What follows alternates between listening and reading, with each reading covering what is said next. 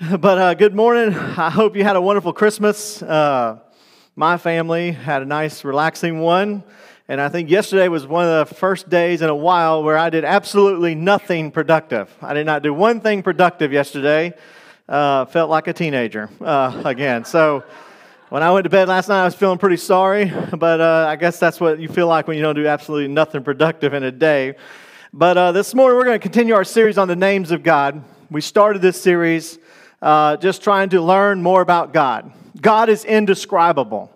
God has characteristics that we can't even contain in our human language. He's uncontainable, He's indescribable, and no one word and no name can capture all of who God is.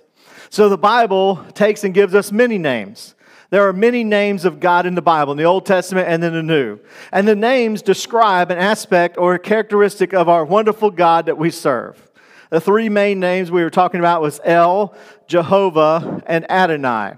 All of them as well have compound names, and they show some sort of aspect that goes with his characteristics of those names. And this morning, I want to talk about the most popular name of God in the Old Testament. This is the one that's referred to more than any other. It is the most common. It's called El Shaddai.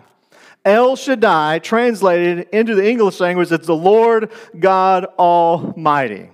El Shaddai, the Lord God Almighty. What this means is that He is supreme. He is overpowering. Literally in the Hebrew word means a thunderer or a overpowerer.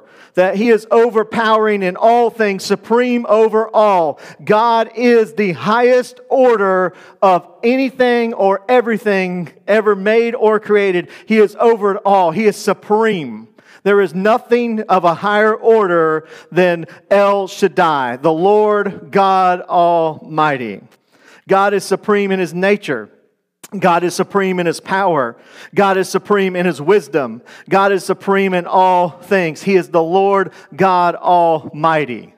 Over creation, over His will, over His power, over anything we could think, He is Almighty, the Lord God Almighty.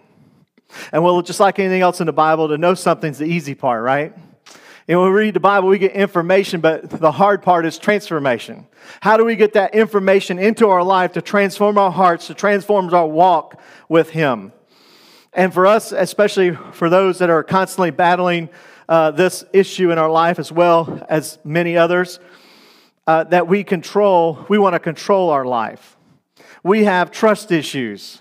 We want to do it our way. We want to do it like Burger King. We want it our way, right?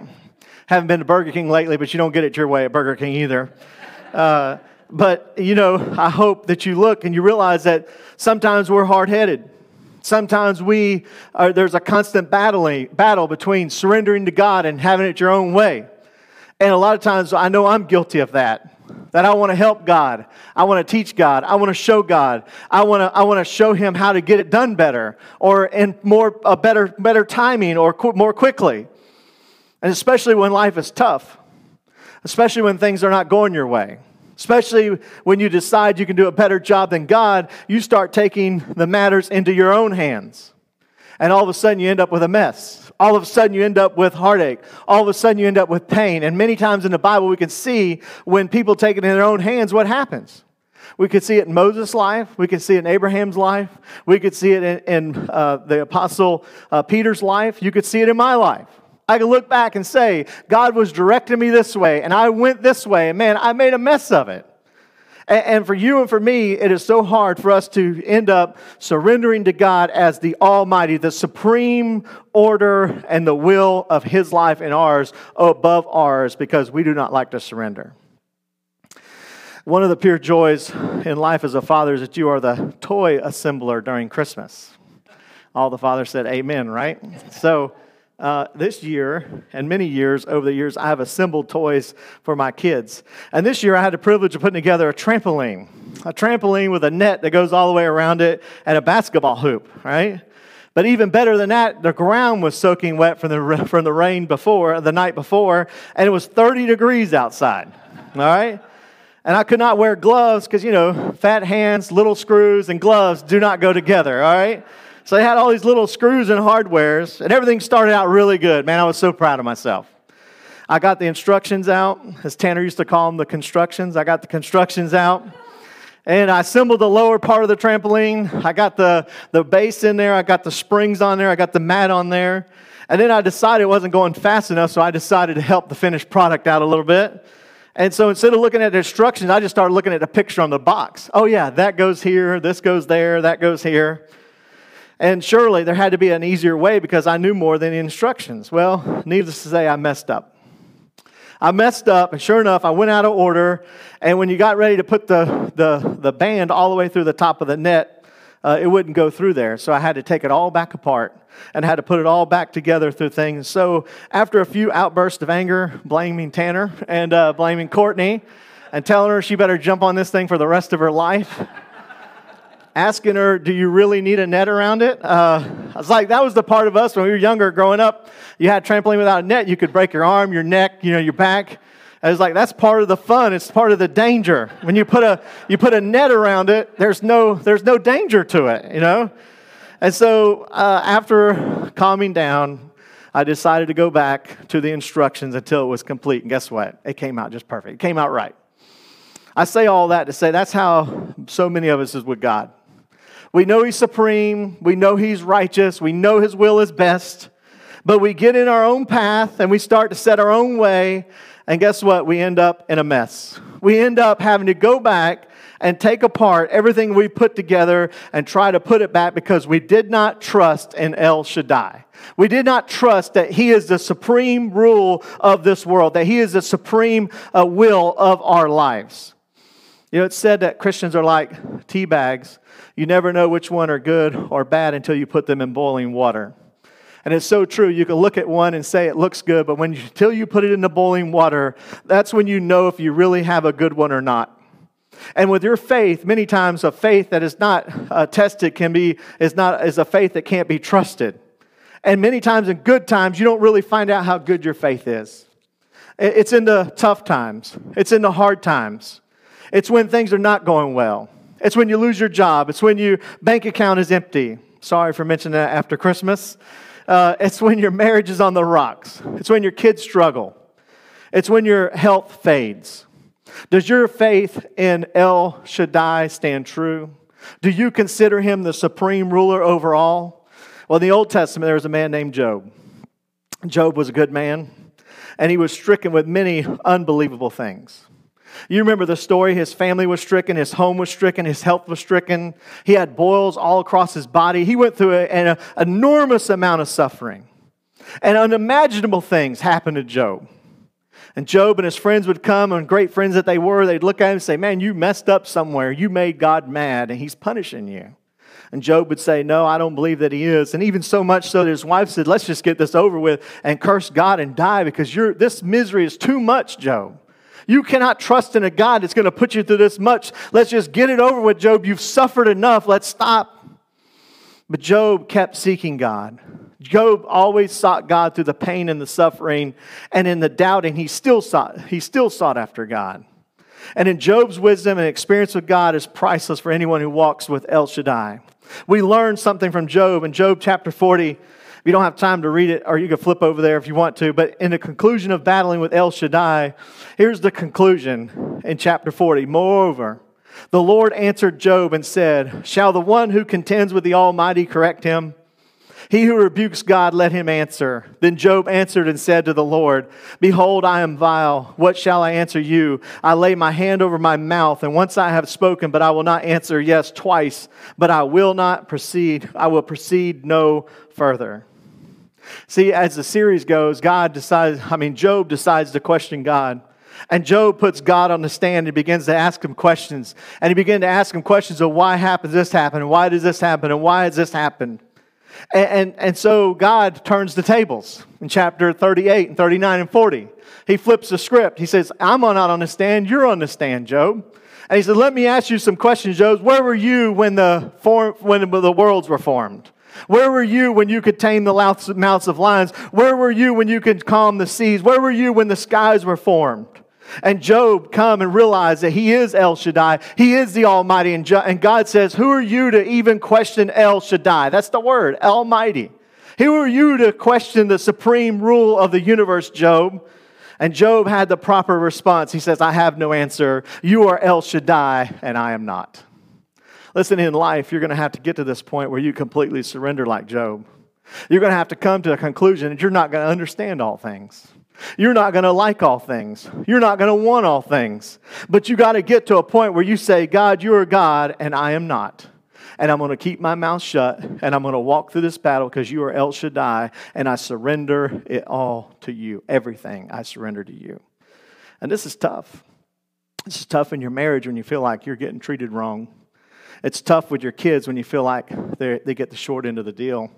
It's tough with your job when you feel like you got fired, not because of anything you've done. It's tough in your finances when you feel like you give to the Lord and you're faithful to giving and everyone else is prospering, but you're not.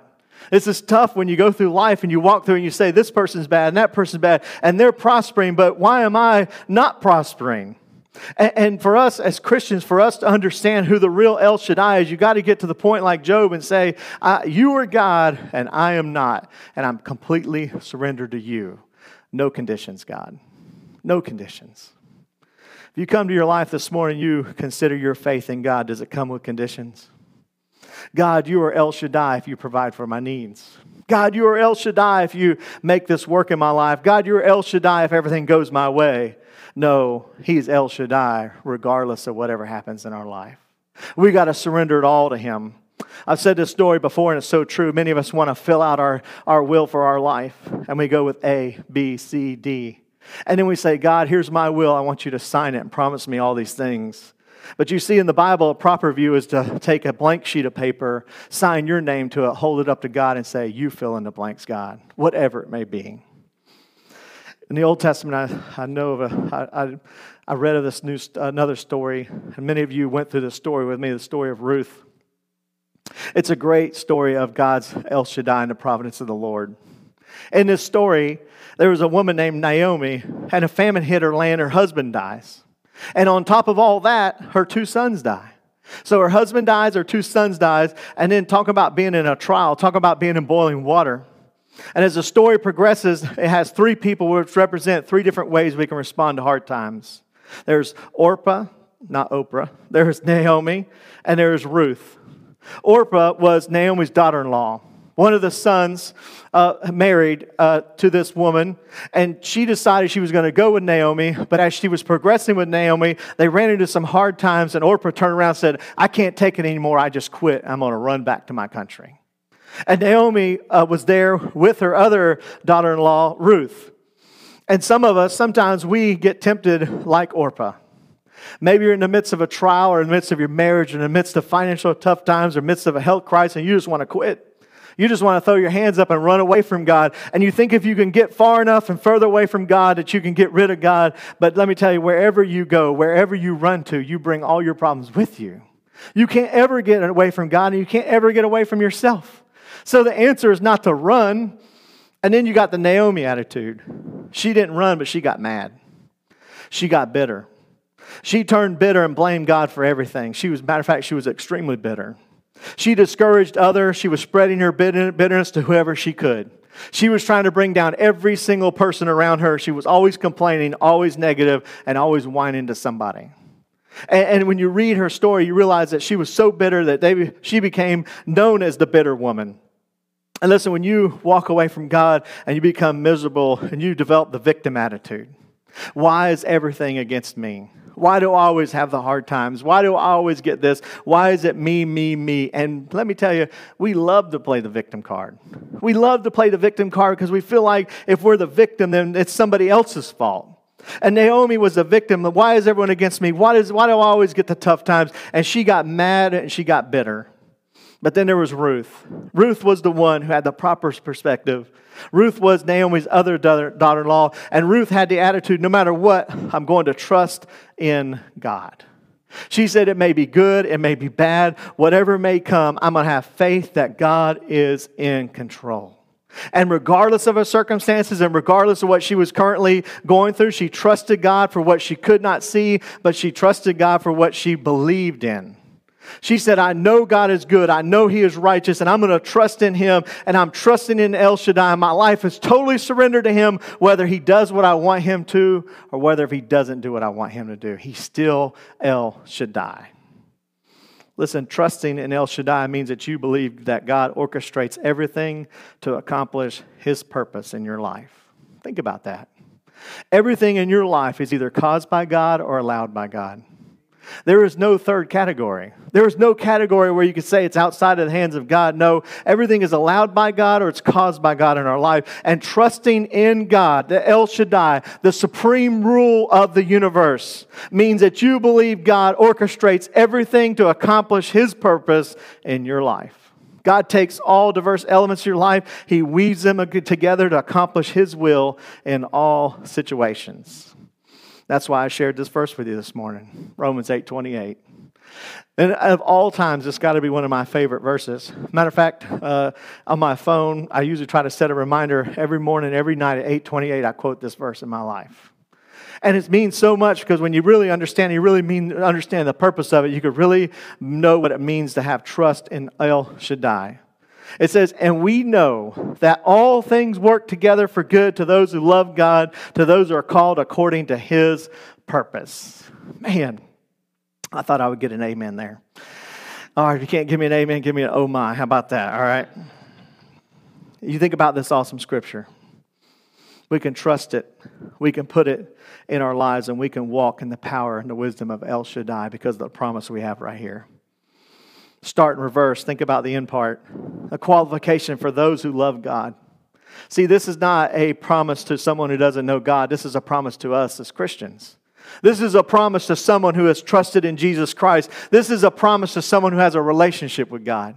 You know, we talk about that a lot at this church because I want you to realize more than being a member of this church or more than being a Baptist or more than being a good person, I want you to have a relationship with God. A relationship with God means more than religion. It means more than being a good person. It means more than anything you could ever imagine in your life. A relationship with God is the most important. And the qualification is that you believe in Jesus Christ. That your qualification is that you love God. And the second qualification is that you are surrendered or you are called according to His purpose in your life. So you love God and you're pursuing His purpose in your life. I don't know what your plans are for next year, but if you can have these two things in your life, that you're going to love God and you're going to pursue His purpose for your life, you're going to be okay by the end of 2021, trust me. And what's God's purpose for your life? Some people say, well, I'm looking for His plan. I want to be married by this age. I want to have this many kids by this age. I want to do these things. A missionary came to First Baptist one time and she said, you want to make God laugh? And we were in the singles department. Everybody said, yeah. And she said, tell God your plans, right? Because listen, God has plans for us, and He has His own plans for us. And when we trust in the Lord, we got to trust in His plan. We got to trust in His purpose. And you say, well, what is the purpose God has for my life? Well, if His purpose for your life is for you just to go to heaven, you'd already be there, right? No, it's not just getting saved is not just about going to heaven. Being saved is not just about being a good person. Being saved is not going about church. No, being saved or being called according to His purpose is that you are being conformed into the image of His Son. That's what it says in verse 29. The bottom line is, are you becoming more like Jesus Christ in your life? That's the purpose. Are you conforming to the image of Jesus Christ? So in other words, God wants to take you as you are and make you into being something like Jesus. Think about that. In your marriage as a husband, He wants to make you more like Christ.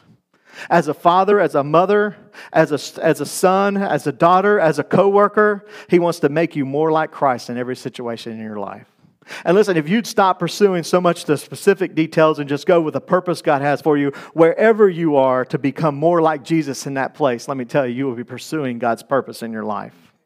And as we go and we do these things, you look to your life and ask yourself, do I have a relationship with God? And am I totally surrendered to His purpose in my life? You know what we like to do? We like to put up fences and barriers in our life. God, when I'm at church, I really want you to use me. But on my job, I don't really want to tell my coworker about Christ. God, in my neighborhood, I don't really want to go all out for them. God, in my hard places in my life and other things, we set up these barriers to say, God, I want you to have all this part of my life, but not this part. This is the part I want to keep for myself. But God says, no, He wants it all. He wants all of you. He doesn't want you to have compartments in your life. He wants everything. He wants it all, and He wants you to trust in Him. He wants you to surrender everything you have to Him. And in your life, if there's anything that's not surrendered to Him, you need to be willing to surrender that to His plan and purpose in your life. And like I said, this is easy. It's easy to know this. It's hard to live this. Most people will miss God's will by 18 inches. You know what that is? That's the distance between your head and your heart. See, we know what God's will is. It's the problem is when we actually have to do it in our heart. And when we come to our heart, that's where the surrendering part comes. That's when we come to the point where are we truly surrendered to El Shaddai? Is He the last thing that we look to in our life to bring purpose and meaning for our life? Or do we throw other things in there? And listen, for us as Christians, we must make sure that we're doing those two things. And then if you do those two things, if you have a relationship with God and you're pursuing His purpose in your life, then comes the promise. And we know that all things work together for good to those who love God. Think about it. And we know. What confidence? Hey, he didn't say we know that some things. He said we know with confidence. With true trust, with no doubt, that without doubt at all, that when we come to our faith and trust in God, doubt destroys our faith. But here there's no doubt. If you love God and you're surrendered to Him, you can have confidence to know that anything that comes into your life is going to be caused by God or allowed by God in your life. You can have that confidence. We know. And we can know 100% with trust and confidence in God. 100%. And the cool thing about this is the more that you walk with God, the more you realize this is true. You know, in my life, I have found God to be more and more and more faithful. Just like in marriage. I can remember when Aaron and I first got married. It's going to be 21 years coming up. I know I don't look that old. I know you guys kind of gasped when I thought it, but yeah. And when we've been married for 21 years, I remember when we first got married, and we had a few, disagreements. And I was thinking, man, I think maybe I was too hard on her. I hope she comes back, And she would leave and go off to work and be getting a little late. I'm like, oh, man, she's not home yet. Uh-oh. Maybe she just decided to stay in Hilliard. I don't know what happened. And yet, all of a sudden, then there she would come. She would show up time and time again. And then all of a sudden, she started knowing all my weaknesses and all my failures and all my things. Like, man, if she ever finds out about this, and then she'd find out about it, and next thing you know, over 20-something years of proven walking faithfulness, the love is stronger now than it was. Well, on my behalf it is at least. But anyhow, it is stronger now than it was when we first began. And when we first began, you couldn't convince me that I could love her anymore. But through experience and through time and through loving one another for 20-something years, it just gets better and better, and you have more faith and more trust because you believe in that person. It's the same with God. When you walk with God, He shows Himself faithful time and time and time again. You know you have a confidence that no matter what comes in your life, that it's going to be all right. That you can have faith and trust and confidence in it. That we know that all things, not some things, all things. Listen, there are going to be some bad things coming in your life. I talked about this Thursday night, and I hope you realize this as a Christian. Just because you're a Christian, it doesn't mean that all good things are going to come in your life. And some people take this verse and they say, yeah, all things are good. And then if your child dies or your car breaks down or you lose your home or your marriage gets destroyed, say, yeah, that's really good. No, that's not good. That's not a good thing. That's not the promise. It's not that all things are good. It's that all things, good or bad, work together.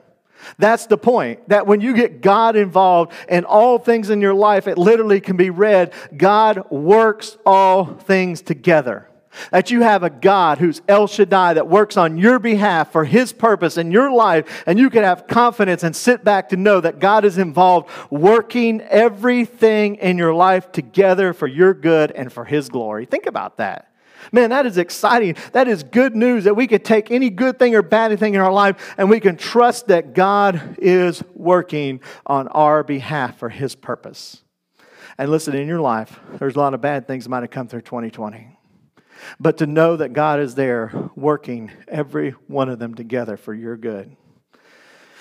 Most of you know that you couldn't guess this, but I do like sweets. And I like desserts. And when Erin would cook, she cooks a lot. And so when she cooks, she makes certain things, especially with certain types of icing. I love icing on cake or icing on cupcakes. icing on anything, icing on Oreo balls, icing on different things. But anyhow, I love icing. So when we first was getting married, or first married, she was cooking, and I realized that when she would leave the room, I'd have to try to steal some of the icing. Well, I kind of got to it a little bit too early before she added all the ingredients to it. And so instead of there being this nice, creamy, tasting icing, it was like this blob of something. I don't know what it was, but it was bad, and it was bitter. And it was so bitter that I had to spit it out because it was like, that is not what I was expecting. And for us as Christians, many times we want to jump in there and we want to take it over before God gets done with it. God's not done with that situation. God's not done with the bad things. God hasn't mixed all the ingredients together. And listen, in my life, I could look back at things when I think, man, just couldn't understand why God would do that in my life. And you fast forward 5 years later, I go, there it is. God took that situation in my life, and now look, it's worked on my behalf. And look how God has worked that out in my life. Good and bad, God works it together, and He puts it all together. And when it comes all done, we can have faith and trust and hope and true faith in a El Shaddai that will take everything in our life, good or bad, and work it together for good. And a great story in the Old Testament too is Joseph. Joseph is one of my favorite stories in the Old Testament. I have a lot of favorite stories in the Bible. But in the Bible, Joseph, he was going through this whole process, and his dad and his brothers took him and they sold him into slavery. And he went to this place, and Potiphar went crazy, and his wife went crazy on him. So he got kicked out of there, and he had to go to the jail, and he was in the jail, and the guy says, hey, can you interpret my dream? And he interpreted his dream. So he got out, and he says, don't forget me. And guess what the guy did? He forgot him. He forgot him like 15 years, and Joseph was sitting in the jail. Then all of a sudden, Pharaoh needed someone to interpret a dream. He says, oh yeah, I remember a guy way back when I was in jail. His name was Joseph. And so Joseph he interpreted the dream for Pharaoh, and Joseph was elevated all the way to the second in line over all of the Egypt, all of the ruling power of the day. Joseph's dad and his brothers, famine came and hit. His brothers had to come to Egypt to get food. And as they came to stand before Joseph to receive the food, Joseph looked at him, and it says that he had to turn away because he wept bitterly for his brothers.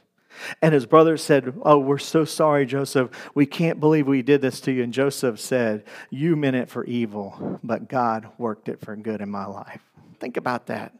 When you get that kind of perspective, when you get that kind of trust that you could be in a pit, you could be in a prison, you could be persecuted, all those things, and you can look back and say, you may have meant it for bad, but El Shaddai meant it for good, and He worked it all together for my good. Man, what a great, great testimony. So go back to my original 3 people I was talking about. Are you like Orpah this morning? Are you running from God? David says, no matter how high you go or how low you go, God will be there. Don't run from God. Don't run from His ways. Don't run from Him, and don't think you can get away from Him, because God will be there for you. Stop running from God. Or maybe you're a Naomi this morning. You're mad and you're bitter. And you said, why didn't I get a promotion? Or why did my kids have to do this? Or why did my marriage have to go through this? Or why did this happen in my life? And you're mad and you're bitter towards God. Or maybe you're like Ruth, and you're here this morning, you're in the midst of a tough time or a crucible when things are not right in your life, and you're trusting in God's providence, and you're wanting to see the El Shaddai come through, and your hope is in trust and is Him, and you're sitting here waiting for God to come through. Whichever one you are, I pray this morning that when we leave this place, we can leave and say, God is my El Shaddai. He is the supreme ruler of my life, and I know that He will work all things good together for those who love God and who are called according to His purpose. Let's pray together this morning.